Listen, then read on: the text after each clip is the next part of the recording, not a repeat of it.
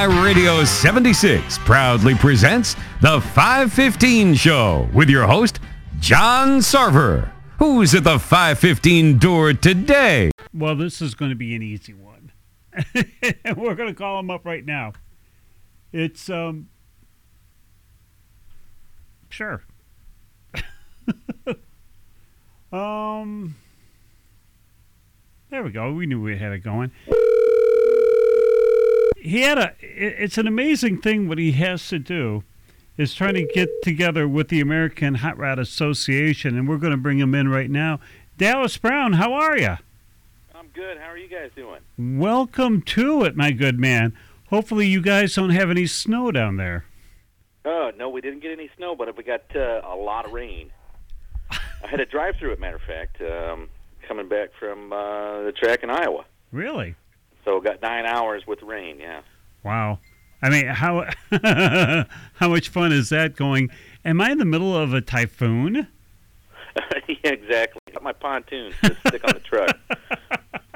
Should I got into boating instead? Exactly. Job well done. Talk about job well done. How is 2022 going for you? Actually, it's shaping up to be a pretty good season. Things are going a little bit better than they have in the past. Like this is our 5th year, and we've had to fight COVID for essentially 3 years. It looks like things are starting to loosen up a bit. And loosen up, you mean by how? More racer participation, less pushback from, the political side. And it allows spectators to get out and do things.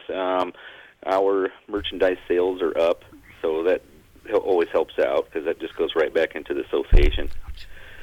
You know something? Do they still have the whatever they call them, the foil? They call them the rainbow up here. The one where the HRA shield has, it looks like it's on like it changes color depending on which way the sun hits it. Oh, the prismatic one? Yeah, the rainbow. Yeah, they still got that? I have those. I don't have a shield one. I do have the AHRA logo one that was a reproduction from '68. Gotta get that. I mean, anybody that's listening right now, how do they even get if they want to take a look at some AHRA merchandise to buy because, holidays coming up, birthdays are coming up, it's not too early for Christmas to get an AHRA shirt. Where do they go? Right. Well, we tried to make it simple. It's a little convoluted because it is just myself and my wife that run the whole thing. But what we did is we set up an eBay store, and then we put a link on our AHRA webpage, which is ahraonline.com. You can click the merch link at the top, and it will take you over to our eBay store, and then it lists everything that we have. And matter of fact, it doesn't list everything that we have. It has almost everything we have, but it does have those decals. Are you hiding back? There's some things I got just for our shareholders that are just shareholder specific. All right. So, well, you probably want to talk about being a shareholder in the NHRA. How does one do that? Well, in the HRA, we have. Well, we only sell our stock like every other year. So this year, starting on October 20th. We'll sell stock in the AHRA. It's when I started doing this, I initially went to the bank to get a loan, and of course they wouldn't approve it, and the history behind it just kind of ruffled feathers, and it just did not work out. The business plan we had was solid; they were happy with the business plan. It's just that the history behind the association, I didn't know how well it was going to go. So what I did was I created my own way to generate capital to get the whole thing rolling, and I kind of patterned it after the Green Bay Packers, if you're familiar with that football team. And they're the only publicly owned football team where the people from Green Bay and their fans around the world buy stock in the Packers to ensure that they keep going, and to help them buy these expensive players and stuff like that so they can make repairs to Lambeau Field, and that's how we started doing it. It was essentially a lifetime stock. Once you bought one, you were only eligible to hold one, and then we were doing shareholders meeting to where we would vote on the direction we were going to go for the following year, and the shareholders would all have one vote. So you couldn't go in and buy 900 stock and have all the leverage to say which direction they wanted to go. So we just made it to where one person could hold one stock, and then that was it. And it's a lifetime commitment between us and the shareholder. So when they can pass the stock on to, like, someone else, say they become terminally ill or whatever, they can pass it on to someone else. It's just that person has to be a member. Wow. So I'm thinking that stock price is probably just a little bit more than a Tesla stock, I should say. I have no idea what a Tesla stock's sitting at. Ours 1,200. What's that? It's sitting at, I think it's just at, last we saw it was $1,022. Oh, yeah. Well, you could buy, like, quite a bit more AHRA stock for that kind of coin. You get much better value. Right. Yeah. But this is, when it's all said and done, our association doesn't catch on fire at stoplights. So. Oh, you say that now, and sooner or later you're going to have an EV competition. Well, I was literally like the first person all over that thing. I just couldn't get the backing, and I had a vision for something that was a little bit different than regular just EV racing. What do you got? Well, I don't want to spill the beans, because if Okay. I ever find somebody that really is interested in making EV stuff go, I could probably squash just about everybody out there I got a really good plan. Woo! Okay. All right. The gauntlet has been thrown down now. Yeah, everyone hasn't figured out the benefits of the EV yet, and luckily that's where I have history in a lot of the things that I've done before. And last we talked, I talked about I was in the Navy 23 years, but my job was hunting submarines, and there's very big benefits to diesel electric submarines that apply well to this situation with the EV that people haven't picked up on yet. And you could virtually take things, it doesn't necessarily have to be on a drag strip. Well, I'm telling you what, you're just about a year or so early, because everybody's trying to figure this one out. First of all, we got to get a whole lot more EVs out there. But my Lord, everything that's going out and the crazy horsepower numbers that they're pushing and all kinds of things, it's like, wow, it's coming. When the big three and everybody is saying, here, we're going to make an electric Challenger, we're going to make an electric Camaro, we've already made electric, or two different versions, electric Mustangs, whoever jumps on this thing first is going to win, because this forward is what kids are going to be able to buy, and that's what they're going to be racing, and their demographic is going to, we're talking, 10 years, 11 years down the road here, but still, when EVs make a bigger impact than 4%, who's ever ready to have a race program ready for them is going to take all the money. Right. Well, I started early in 2017 when we brought the AHRA back. I went directly to the NIDR guys, which was Keith Howard and John Metrick, and they're the ones that were pretty much leading the charge on the whole EV thing. Mm-hmm. Even today, if you watch any of the stuff, Farm Truck and Asian did an electric, like a S10, right, for their show. Yeah. Keith Howard is the one that delivered essentially the batteries that they needed to make it work. And these guys are at the forefront of the whole thing. The NEDRA, it's the National Electric Drag Racing Association. But I was working with them from the get-go on my plan, and I really wasn't focusing specifically on the large cars.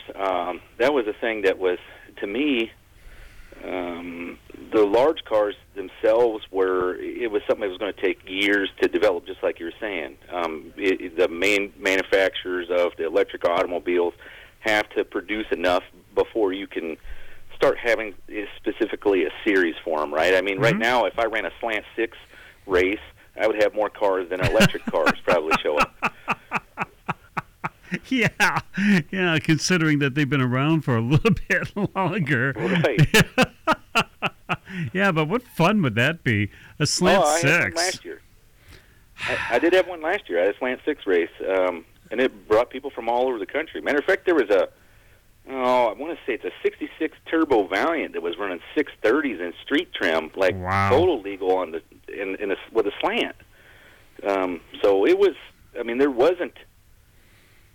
For the lack of, I guess, better terms, there wasn't any lesser performance. It was just more mind-boggling performance that you got a slant six, and it is, in my opinion, probably one of the most reliable engines made. Right up there with the 300 Ford, and you start looking at slants or inline sixes, and you have of course the Nissans and stuff like that, but when you start talking American inlines, slant six is up there amongst the greats. So. Oh yeah, I mean, it was technically speaking, it was a mechanical marvel, really, how they did that, and you couldn't beat up a slant six. And I don't care if it was the 225 or the 198s. You couldn't beat them. I mean, they're not the most quickest of engines, but geared correctly. Blah blah blah. This thing they could go and you can't destroy them. Well, that whole race turned out to be like the opposite of any drag race that I'd ever been to and have been associated with. It was completely opposite. It was so different because, all right, the racers, generally when you go to a race, either some of the racers are really happy with the track, or they're immediately over at your tent telling you, bitching about how the track's not hooking. Right. This place, the guys were immediately over the tent saying, "Hey, can we pull some of the hook out because it's bogging the cars?" Right. And that was the beginning of the day. But even the track officials were like, "Look, we didn't have a single car blow anything up or oil down the track." And I said, "Well, you took the most reliable engine they made and pretty much run it down the track." And when you start looking at the spectators, a lot of them were there. They didn't care how fast or slow the cars were. The cars were still, in some of the heads-up classes, were virtually side by side the whole time.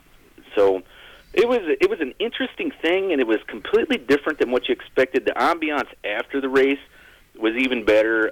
There was guys from all over the country, and they brought only alcohol that you could buy in your area, and they were all sharing it around, and everybody was having a good time with a bonfire after the event. So we're not talking different. VP Fuels here. We're talking the shine of the moon, I'm thinking.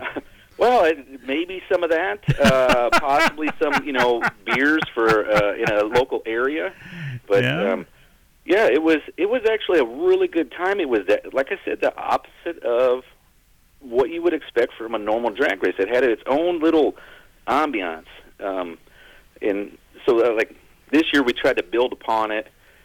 We ended up moving it to Katy Dragway in Ohio, but we're calling it the Inliner National Challenge. So, and we open up to all inlines, right? So. That was the neat thing. I mean, we had a dragster there that had a 3-liter Mercruiser engine, which is 4 cylinders from a 292 Chevy. Cool, man. And, oh, my gosh, did that thing sound like a monster. You wouldn't believe it was only 3 liters, And I just thought this was so neat that I had never seen any of these, a specialized event for inliners. They usually piggyback off other stuff. You have Mopar Nationals, and you'll have a few plant guys. But this thing is it's doing okay. It's kind of eclectic and weird, and just weird enough that it's interesting for just about anybody who's a gearhead. You know what, Dallas? I mean, this is in one way, man. I mean, God love you.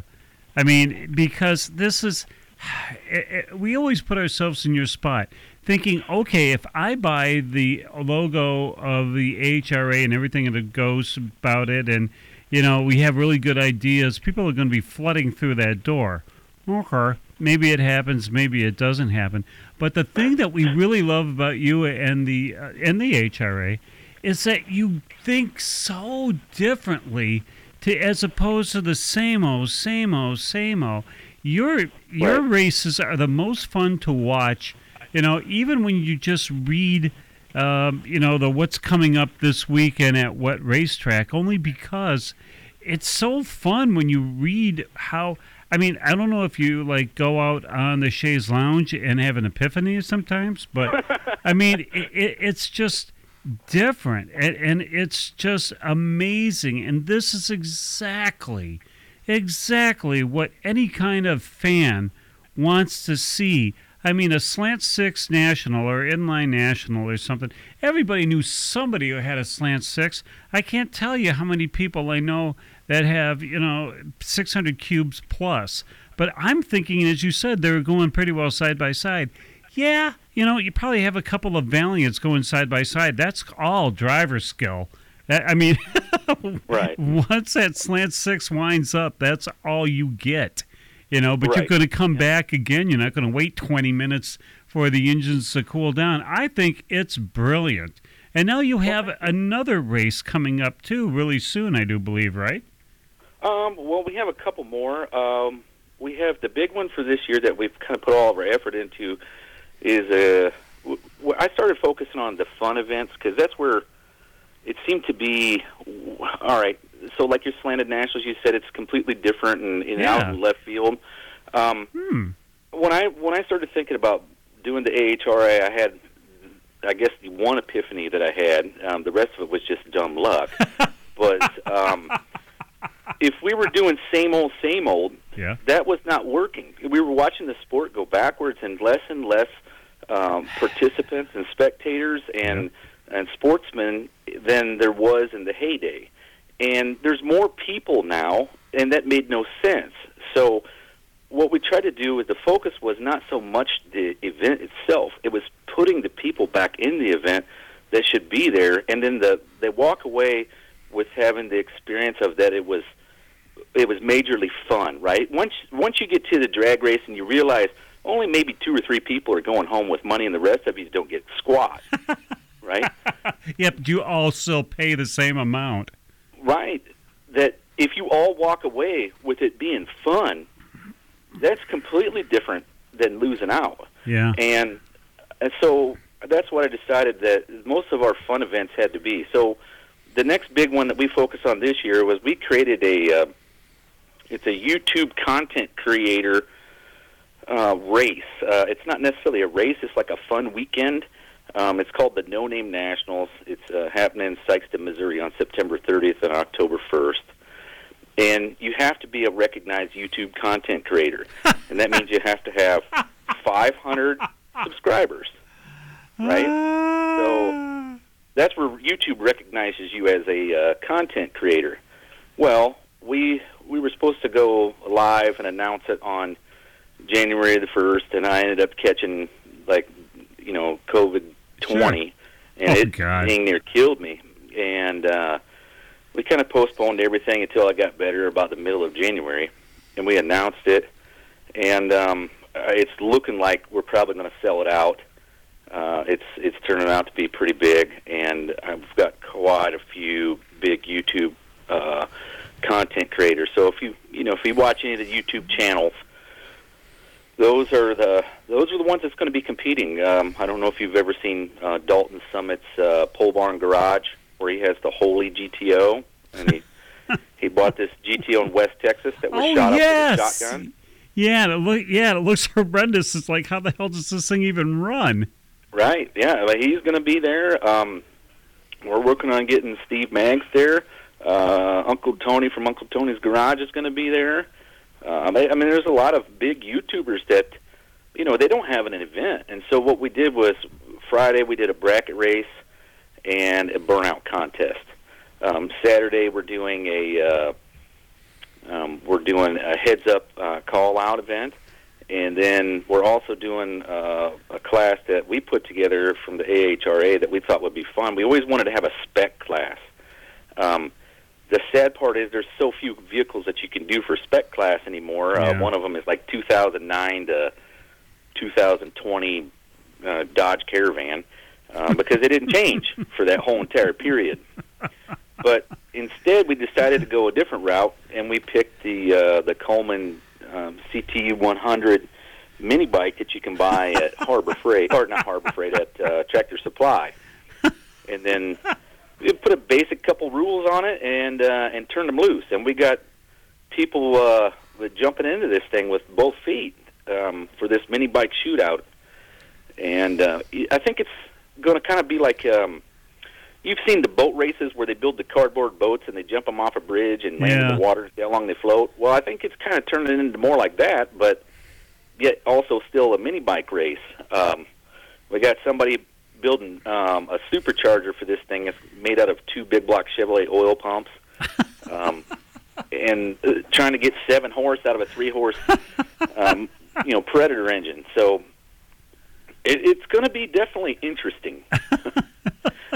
Man, it's going to be some go and some blow on a mini bike. Yep, and the only thing we did was we limited them that they needed to use gasoline, or actually they could use any fuel but nitro. So nitro, a mini bike. Okay, yeah. Somebody would do it. Somebody would do it. Yeah, that's why we had to put the rule on that one. I figured that was going to happen. The second person in, right? Yeah. So, I mean, they got to wear leathers. I mean, how is this going? They have to have just the basic needed motorcycle equipment. So these things aren't going to be all that fast. If they're 70, 80 miles an hour in the 8th mile, you're looking at just your blue jeans and jacket and long pants and closed-toed shoes and a helmet and gloves, and then a dead man switch. I'd be damned impressed if that thing went 80 miles per hour, 70 miles per hour in the 8th. Well, them junior dragsters get up there pretty high. If you take all the stops off of them suckers, they get up there pretty high too. Yeah, but I mean, what kind of tire do you run in that class? Oh yeah, it's definitely different than the mini bike tire. It's made of dirt, right? Yeah, I mean, that's brilliant. And how cool, because damn well that YouTube folks love to have more content, so what would be more content than them being a Gus drag racer? Talk about your win-win. Well done, Mr. Brown. Well, thank you. Job well done. All right, so what track is that going to be at? Oh, that's in Jeffers Motorsports Park in Sikeston, Missouri. Whew. Okay, now, there's one thing that before we get to your other ones, I want to, so I don't forget. Now, we were taking a look at some of those videos and pictures and stuff that we saw from, oh, my God, don't help me on this one. Humboldt, is it? Oh, yeah, Humboldt County. Yeah, and their drag strip and stuff. I mean, are they one of yours? Are they coming up? I mean, what is this? Well, they are. Okay, originally we picked them up the first year that we had brought the AHRA back, and they were called North Iowa Dragway. And they're in Humboldt, Iowa. And it's, when we went in there in 2018, we were working with the track operator where the previous guy had done some really bad, dirty stuff and ran the thing in the ground. And then we worked with that track operator, and he ended up getting greedy and sticking his hand, in places where it shouldn't be, and it ended up pretty much squashing everything. Well, now you got Tom Monson and his wife, who are big supporters of us being up there, because we had a race that we did up there called Match Race Madness, and it went really well. It brought cars from all over the country, and it was virtually just a heads-up best-of-3 pro tree. And you'd pair the cars up based on ET, and then you let them eat. And the winner walked away with a trophy, and the loser did not. And it was really just that simple. It was like to turn the regular racer into the star for the weekend, right? And if I threw big money out there, you'd have Big Chief showing up, and all these guys that just come out and just whack everybody. Yeah, mine runs 620, and then you turn it loose for real, in 370s, and you can't compete. But when there's no money on the line, them guys don't even bother showing up. So, and it's the same way with the street racers with the big sleepers. So we just wanted it to be fair and fun and enjoyable by the racer, and it did really well. When things went south with that track operator in 2020, they dropped us, and then Tom and his wife picked it up in 21 or in 22. the end of 21, right? So we were happy to have the track back because it's literally like the drag strip that time forgot. How so? Well, it was built in 62, and it's had very few improvements on it since 62. It really looks like a track from 1962. Wow. So that's good and bad, right? I mean, if you hold a nostalgia race, wow, it looked like you stepped back in time. But when you start looking at ETs from cars from 1962 compared to today, you start getting a little worried. Yeah, depending on what they did to the lanes themselves. I mean, if the lanes themselves haven't been touched since 62, yeah, I'd hold my breath. It has a guardrail on one side. And, if you get out of shape on the north side, you're going into the corn because it's literally 10 feet from cornfield. How do you have a guardrail on only one side? Because there's nothing on the north side but corn. Okay. Yeah, and it's just like I said, the track that time forgot. The neat thing is about the guardrail, it's just like Indy used to be, where they had the standoff, where you had a guardrail that was probably 35 feet off of the track, maybe 50 feet off the track, and it does take you back to when things were simpler and easier and different. Yeah, I mean, we were taking a look at some like the tracks, because there's some tracks that have metal railing, and folks won't touch it. They won't go there because they don't, in case something goes wrong, they only want concrete. But then they showed them like the Winter Nationals and stuff from 1960, 1961. There was no rails, no kind of rails. You went off, you had some fun, So here's my thought on that.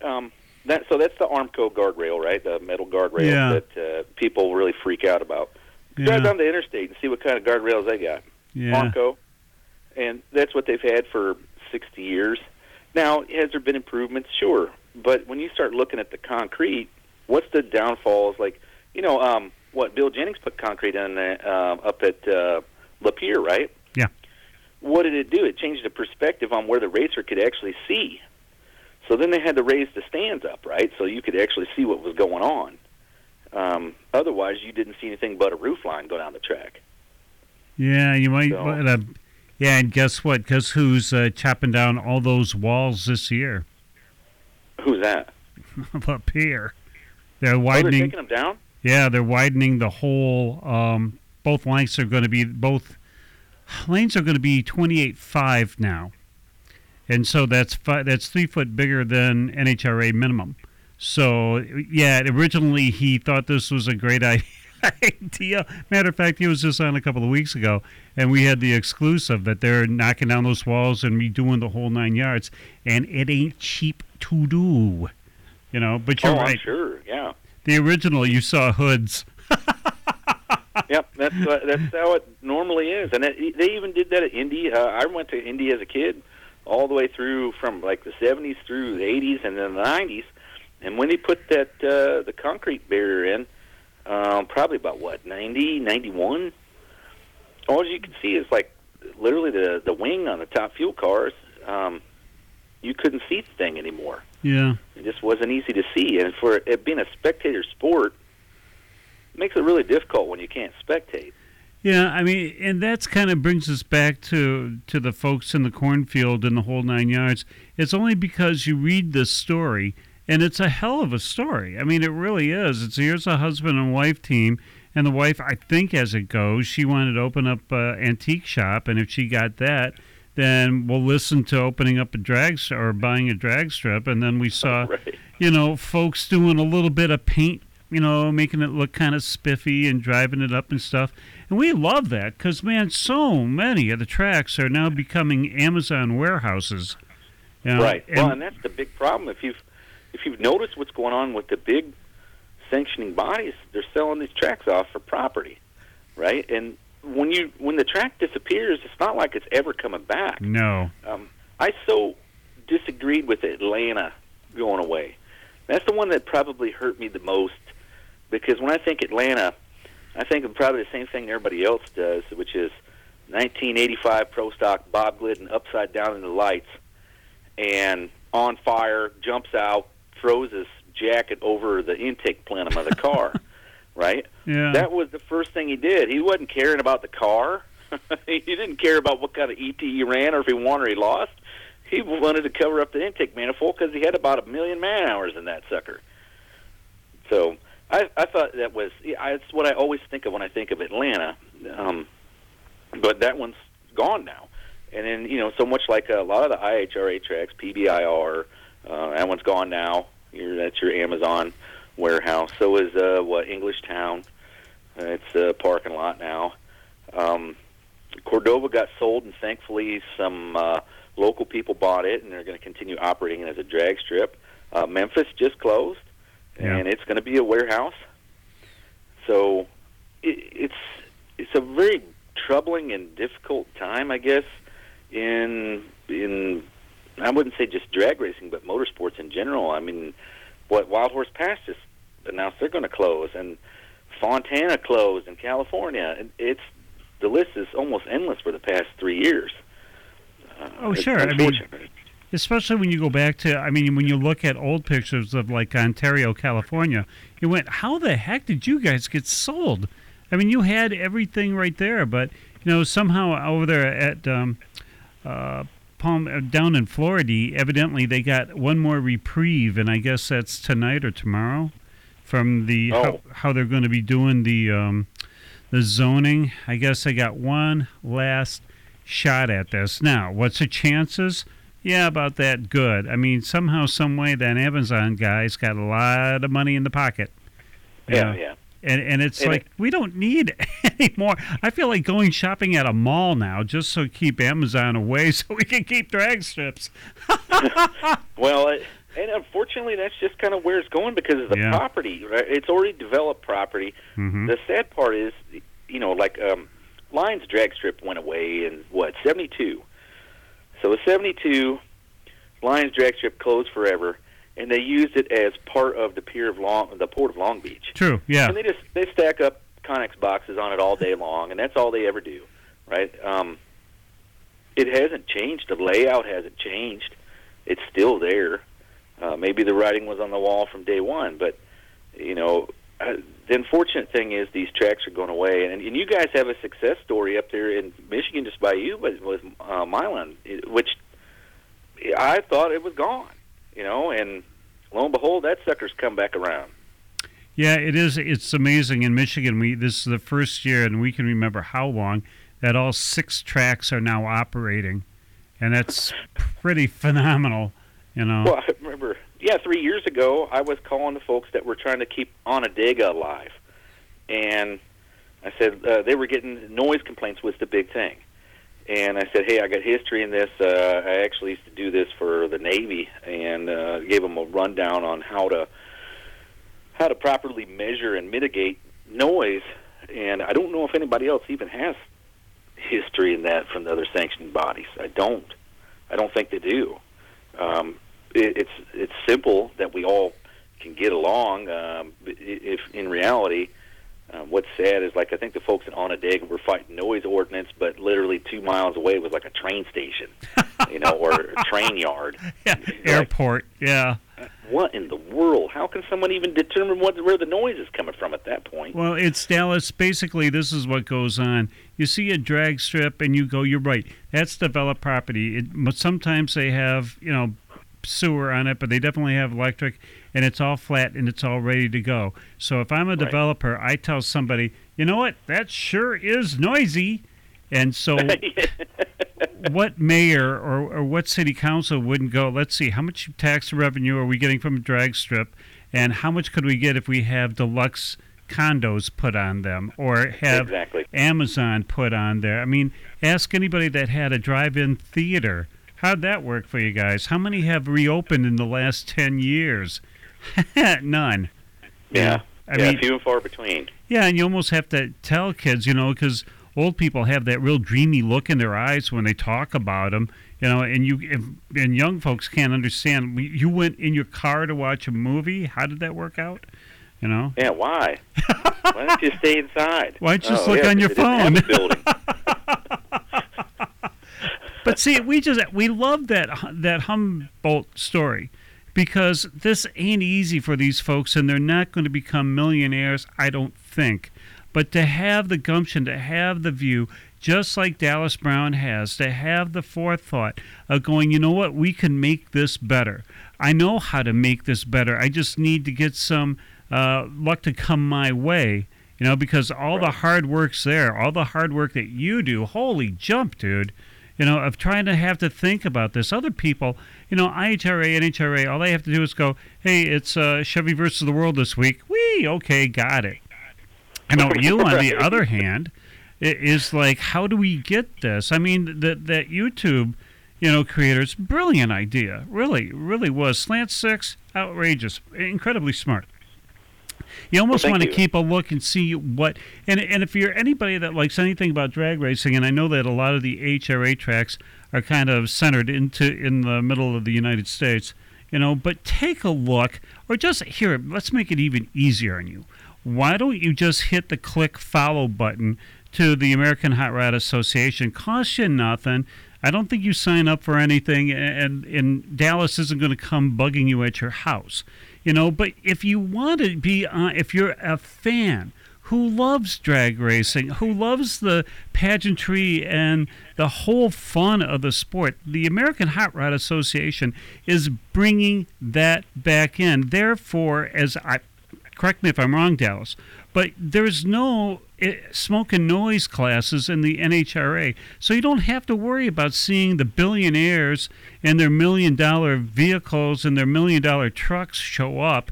If you want just drag racing, that cars that you can relate to, cars that you can drive, people that you can relate to that don't have 15 guys doing their intakes, and 2 guys doing their exhaust all the time. You got 1 guy, his wife, his 3 kids, and 1 kid's in diapers. And the guy's trying to make it to the second round. That's the AHRA, man, because these people really want to race. And Dallas Brown makes a forum for these people to get into and not worry about it. It's kind of like the Planet Fitness of drag racing. Everybody's invited. I like to think more of us like what the average Joe's gym, like from dodgeball. Yeah. Where we allow everybody to come in and have fun. You don't want to work out? Just sit around and watch everybody else work out.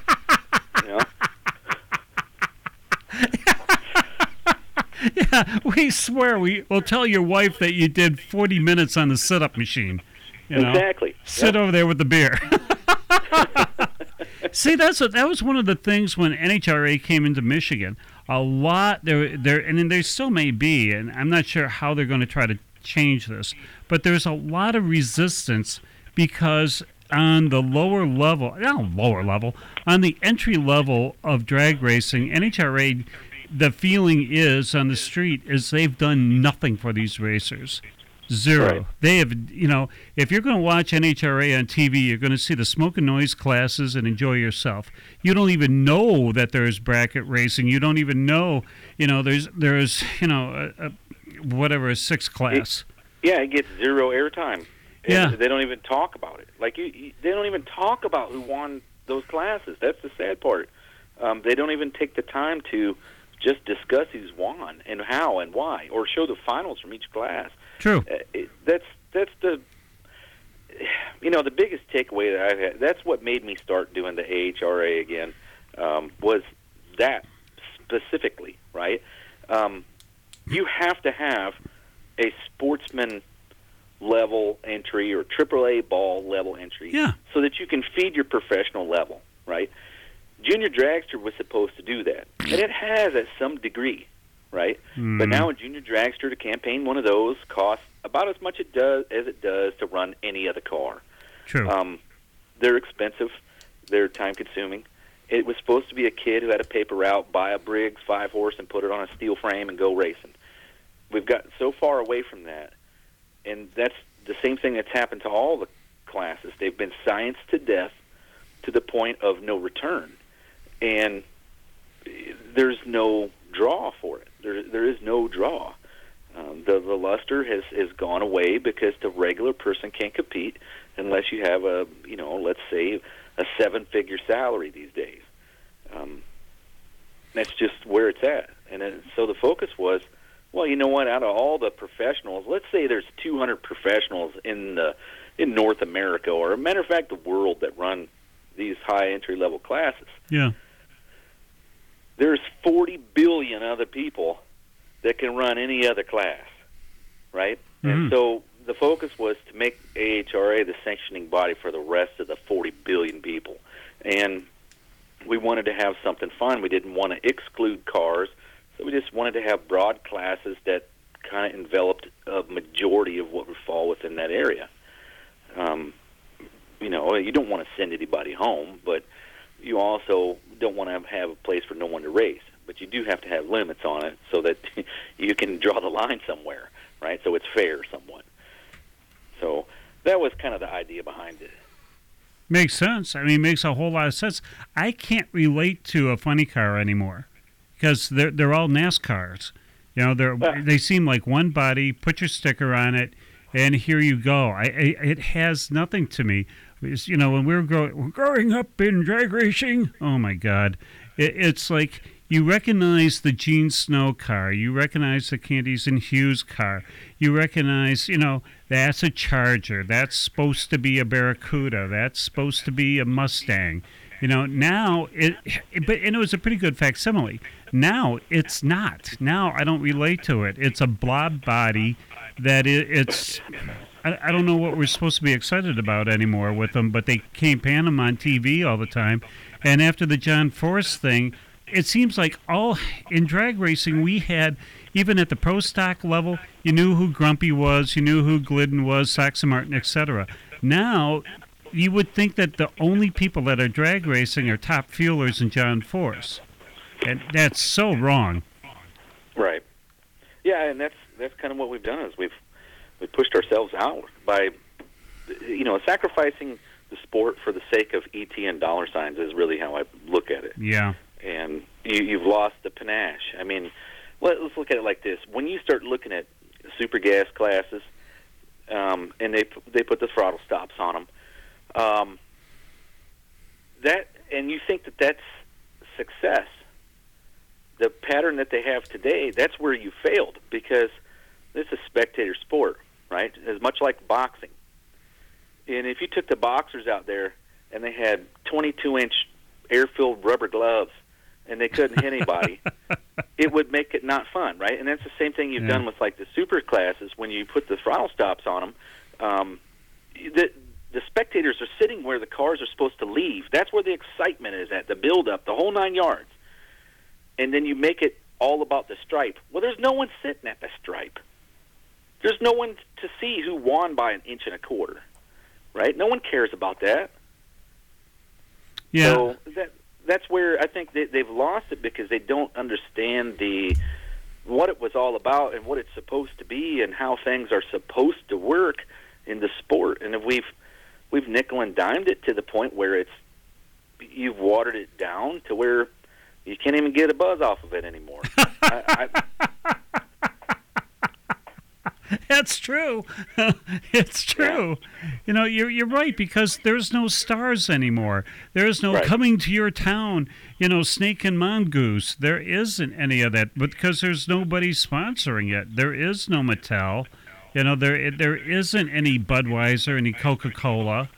I mean, the ones that would really put drag racing in the forefront, they don't have that anymore, and so now you're fighting that. Okay, so going back to what you have, here's, I would say, the above-average Joe who really wants to hit it and get it. Let's have fun and bring back the fans. You don't bring back the fans, look how fast you're going to die, because you're not the NFL that has great TV money that they can put to every single racetrack to keep it okay.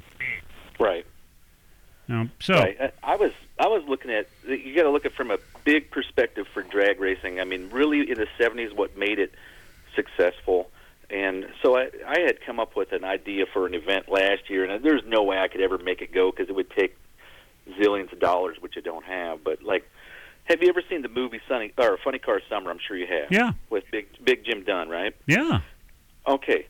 What if you had an event called Funny Car Summer and you threw them all on an open trailer and you made them tow from track to track to track and go to like 5 different tracks during the course of a week, and it's just funny car show after funny car show after funny car show after funny car show? How awesome would just the traveling road show down the interstate be? Yeah. Yeah, right? But are you talking new funny cars or nostalgia funny cars? No, I'm talking nostalgia funny car, something that actually has the body shape of the car that it was intended to be of, right? Yeah. And that's the thing is, like, you need those kind of cars driving around because that's what the older folks are going to relate to. Then they could tell the younger folks exactly what it was about, right? Mm-hmm. Oh, and that's, I like when the motor's up front because it's right in the driver's face and it looks like a regular car, and that kind of stuff, where they can relate it to the younger people. But see, then the younger people see like you said earlier, the light in their eyes, right? And that's what excites people is being part of that. Yeah. Right. So. Yeah, or the ooh-ah factor. I mean, we have a picture of, I think it was like 1969, because you can tell because the boys are wearing white socks that are almost calf high, and they have 2 colored stripes around them. Oh, right. And so, but everybody's looking at the Color Me Gone Dodge, and it's on the trailer, and it's like, ooh-wah. Look at this, the colors and the decals and the size of the tire and all that. And now it's how do you get these people back in now? Because really those kids, they don't give a damn about their street car right now. It's a to from. That doesn't excite them. How do you get them back? Right. And having stuff like what you're having, I mean, even the Slant 6 stuff, which brings, Grandpa, brings Dad, it's something the whole family can do. And thank God, when we see, bigger tracks up here charging $25, $20 to have people come in at Test and Tune, are you nuts? I mean, that's not here. Let us. You pay a full price. You pay $200 to watch the Detroit Lions just practice for an hour, and now go away. Right. Well, I look at it like this, and I've said it before. I wish I would get somebody to take me up on it. If you're running an event and there's 3 people in the stands to watch it, right? Just like, let's just say bracket racing, because it's not spectator friendly. No, it's not. Right? Why charge somebody even to come in the gate? Pack that motor all the way to the hilt. Yeah. Right? And maybe you'll sell a hot dog or 2. But when you do that, the racers aren't stupid. They see the stands absolutely packed to the rafters, and would they rather go race at another track that has nobody sitting there or at your track? True. I mean, that's what we talked about. Even if you go back to, I think we had a video a couple of weeks ago that we said, have a ladies' night. All ladies get in free. It's a cheap date, but that date's going to want a $4 hot dog and a $3.50 Pepsi that you made a little bit of profit on, and now that gets them under the tent. You gotta get them in. If you're going to do it for $20 and you sit down and there isn't any flushable bathrooms for the women, that's strike 1. Strike 2 is if we're watching guys just try to get seat time and doing a couple of hits and stuff, not competition, but Test and Tune, you're going to turn those people off right now because some of them don't know the difference between Test and Tune and racing. And so that's why I think it's interesting, and that's why I encourage everybody that, can hear us. Hit the follow button on the American Hot Rod Association, Facebook page. See what they're doing, what's coming up next. Yeah, maybe sometimes you're going to have to travel. If you're living in Maine right now, you're going to have a little bit of a drive to Missouri. However, I don't think that you're going to find it a waste of your time to go. I mean, now if you got Humboldt coming up, and I'm sure they're not going to have too many world championships there because I don't remember seeing pictures where it's really a big place. No. But it's the whole fact that, can you hear what Dallas Brown is telling you folks? Here's a man who obviously served his country very, very well, and he's got nothing but great ideas of how to grow this sport, not to protect the sport, not to make sure that you still have your TV coverage, but how do you grow the sport in ways that was either classically done or something that's brand new. Somehow, some way, get to Dallas Brown. Obviously, you're on Facebook. You can email him. You can call him. I believe his phone number is right there. And if not, I'm pretty well damn sure he'll be more than happy to call you. I mean, it's almost frustrating when you see this, and we're not even living it. You are. It's a slow growth for you, but you have our undying respect with what you do. And because we think it's from the heart and it's not from the wallet, because you don't do things based on calculation of how much money we're going to make on Mopar versus the world, because that's super easy to put out there, but to do what you're doing and thinking differently is exciting. It really is. Talking about exciting, how many races you got this year?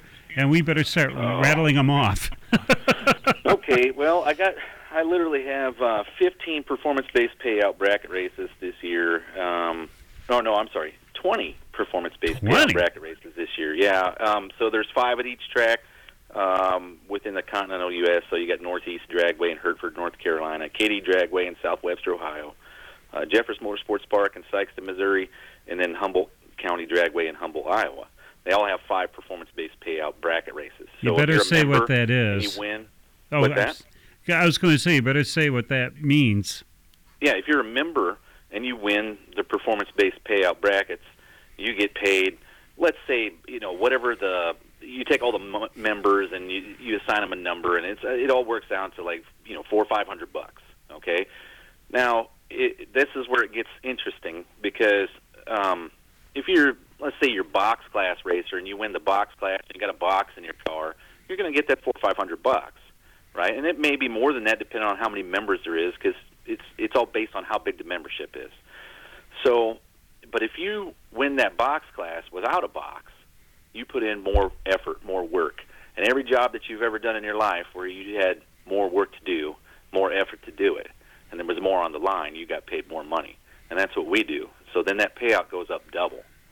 Now, if you show up to the track and you win that box class and you're rowing your own gears and you got to stab the clutch for each individual gear change, the payout's now double the double, right? So you're looking at like $2,000 a payout if you win the box class with the stick shift.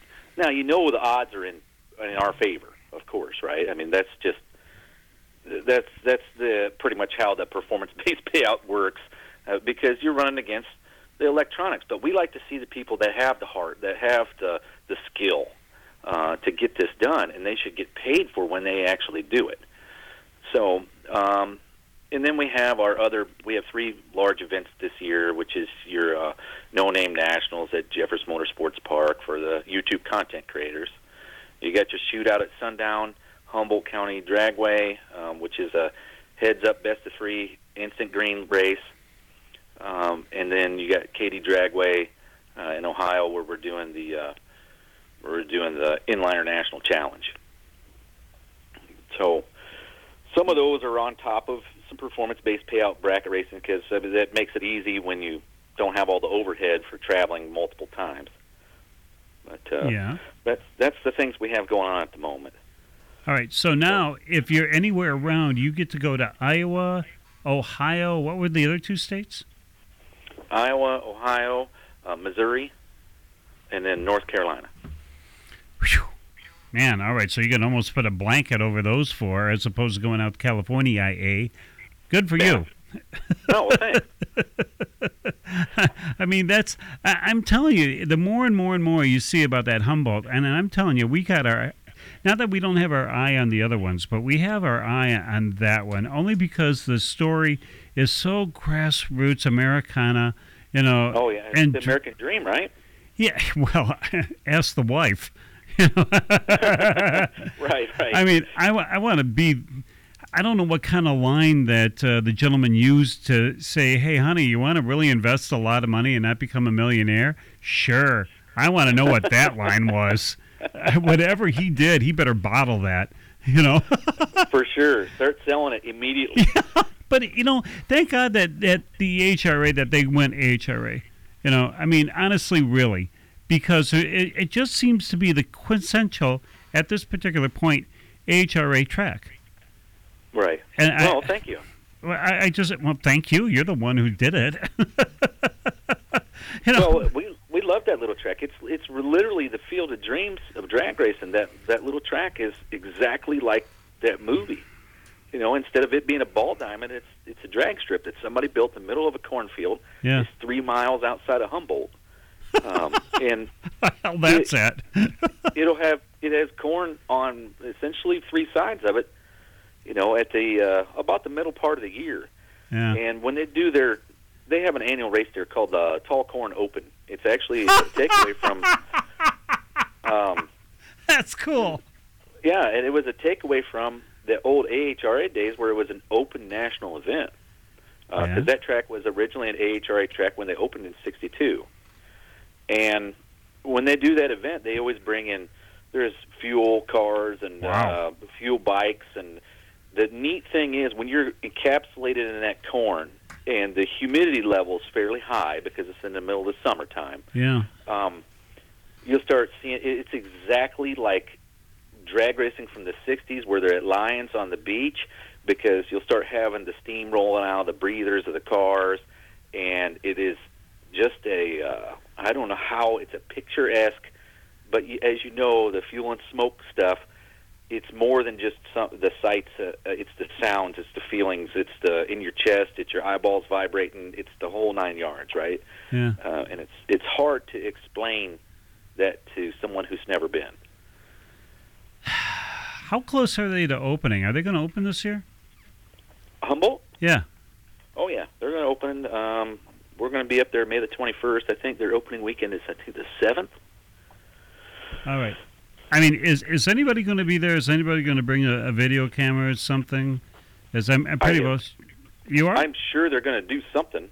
Okay. We're going to try to do some streaming live from out there, because I got to start putting stuff on YouTube, because I'm trying to do this YouTube channel for AHRA, and I started last year with Tony DeFeo and I did drag racing history on the AHRA channel, or on the AHRA page, and it went over really well. There was a lot of people who really liked it, and it's really just him and I talking about the evolution of drag racing per essentially each class, but it's some interesting and fun stuff.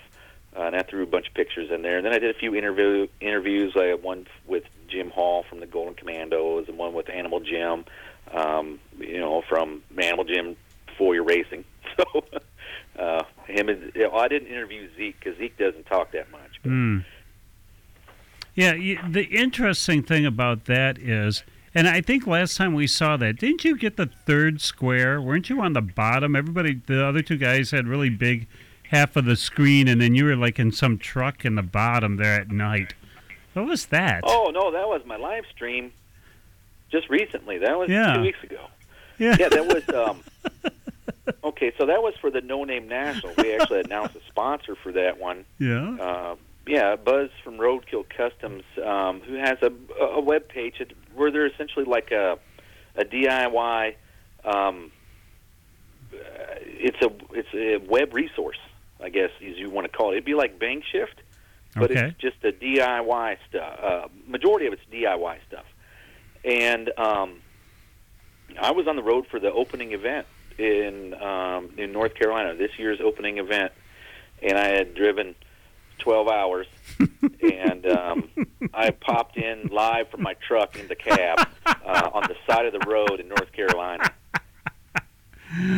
This man is nothing if not dedicated. Yeah, I mean, you got this little teeny tiny thing, and it was dark, and you could barely see you. Yeah. Well, I didn't want to turn the light up really bright because I was afraid I was going to get arrested or pulled over because I was sitting on the side of the road. What's this man doing? Yeah, exactly. I mean, how many people sit on the side of the road and film a live YouTube channel, right? Yeah. It's this guy with a big bright light in his pickup truck, and he's talking to himself a lot. Right. And I got a single cab truck, and I was fixing to sleep in the front of the truck. So, I mean, it's not like it wouldn't have went over well. Here I am streaming live YouTube, looking like I'm living out of my truck. You know, what kind of weird stuff is going on here?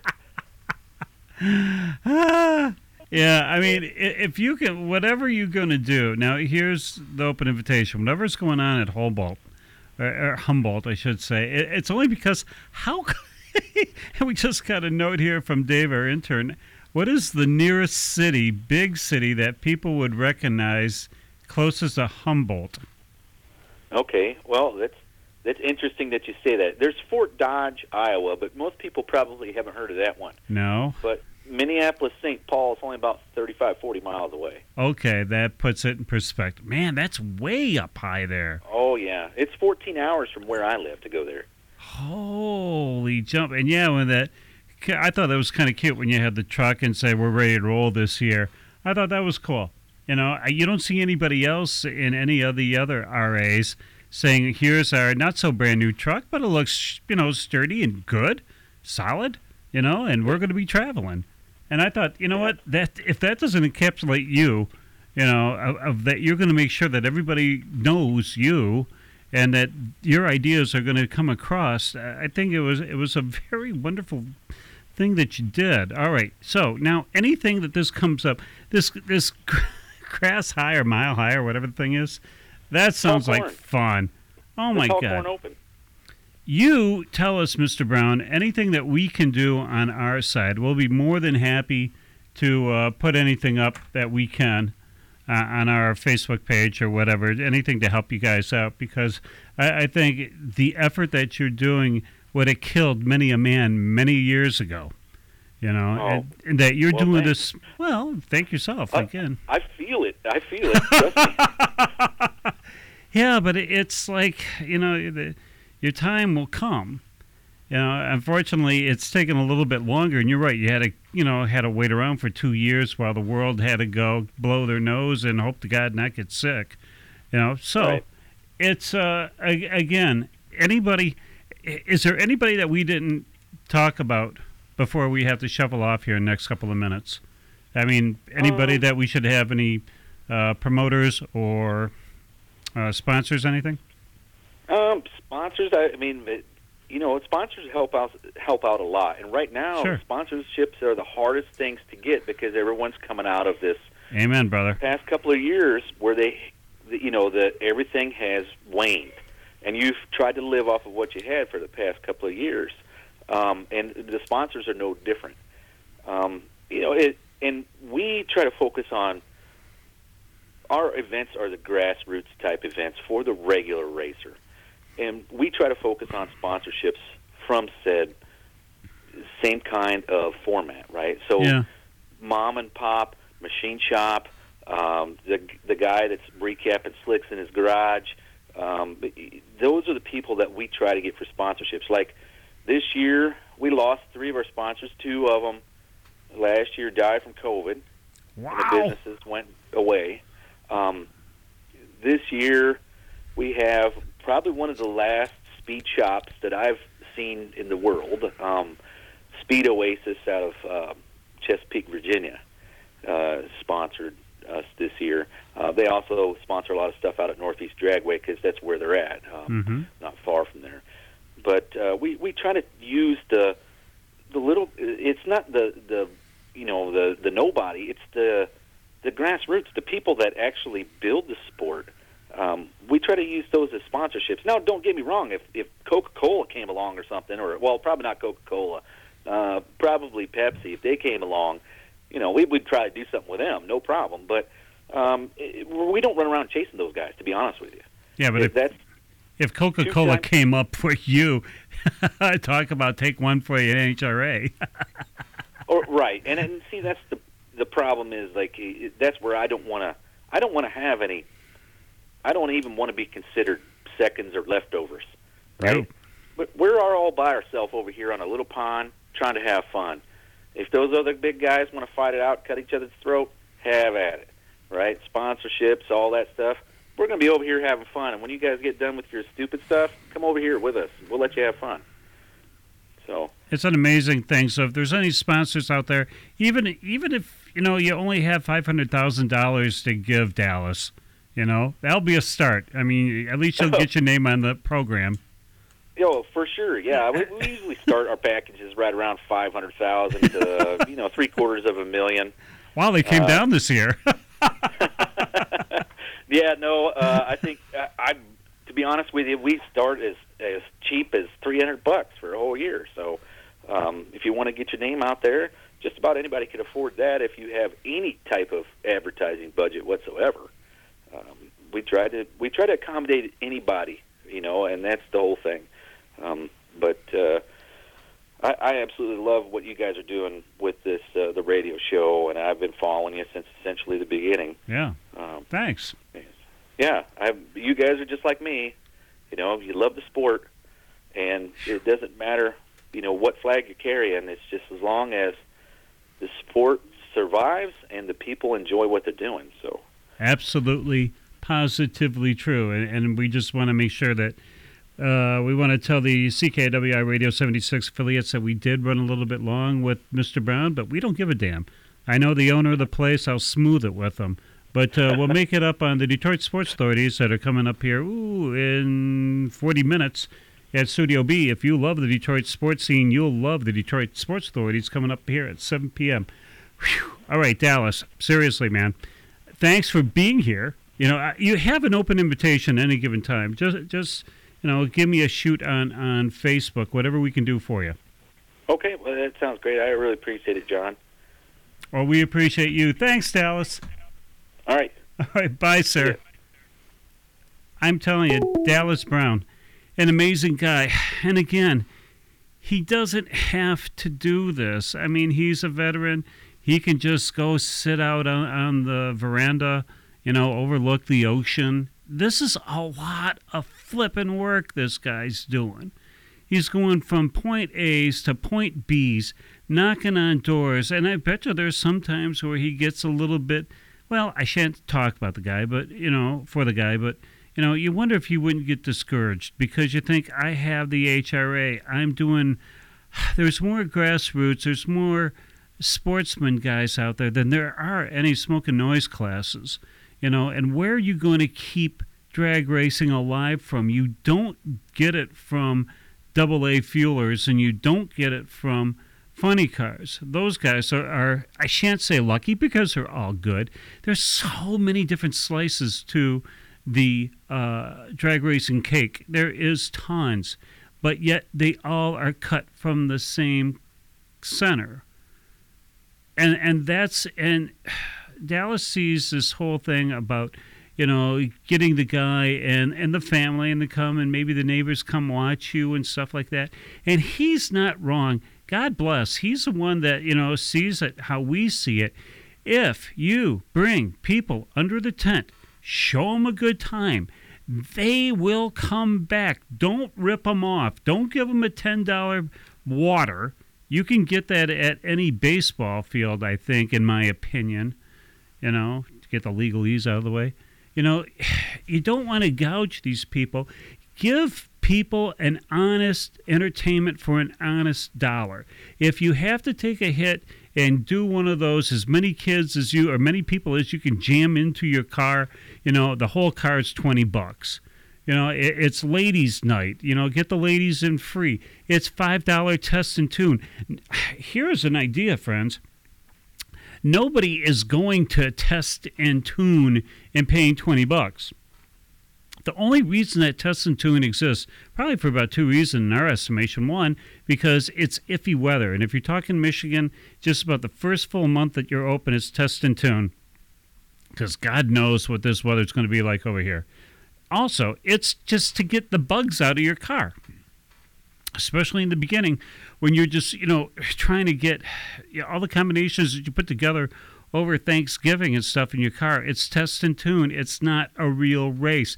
Bless you not to charge people full price to watch somebody just going, maybe I should try, let me just get some seat time so I can cut the lights better. Or whatever. You don't do that. Don't. But if you give them $5 to come in to test and tune, You've packed the stands. Yes, we've had Brian Wolf. Yes, we've had Mr. Holbrook on. Yes, we've had all kinds of racers on. That say, to a certain degree, we block out. When it's my turn to go up to the stripe, I block everybody out.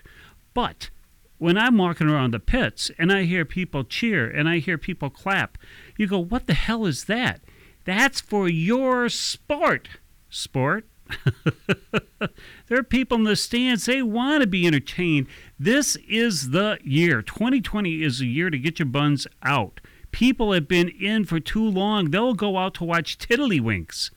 Give them a reason to come out. Give them a reason to see the pageantry of drag racing. Give them a reason, and make it affordable. Then jack the price to wherever you want to go that you feel comfortable. And I hope you don't jack too much. So that, you know what I mean. However, don't charge them for an inferior product. Charge them for something that they'll come back for and they'll see it. You don't charge, $80 to watch, think of a group. And the Rolling Stones, tune their instruments and then make them go away because you'll go, what the hell was that? They didn't even play anything. But you charge them $80 plus to see a whole 90-minute concert with fanfare and all kinds of fun things. Dallas Brown and I could not be more in agreement. Stuff like that. And again, it's easy on us because we're not track owners. So how the hell do we tell you how to run your track? Well, we don't. But here's the story. We're the world's biggest cheerleaders for your sport that you have a huge investment in, and we're doing all we can for free to make sure that you guys keep in business. If you guys go out of business today or tomorrow, okay, you're going to take a huge loss. We're going to go somewhere else. We want to see you survive. We want to see you thrive. And that's why we have put in as much as we have to watch this sport go. It needs to come back. It's a great sport. The whole it's good for the whole family, without any kind of weirdo stuff going on in between.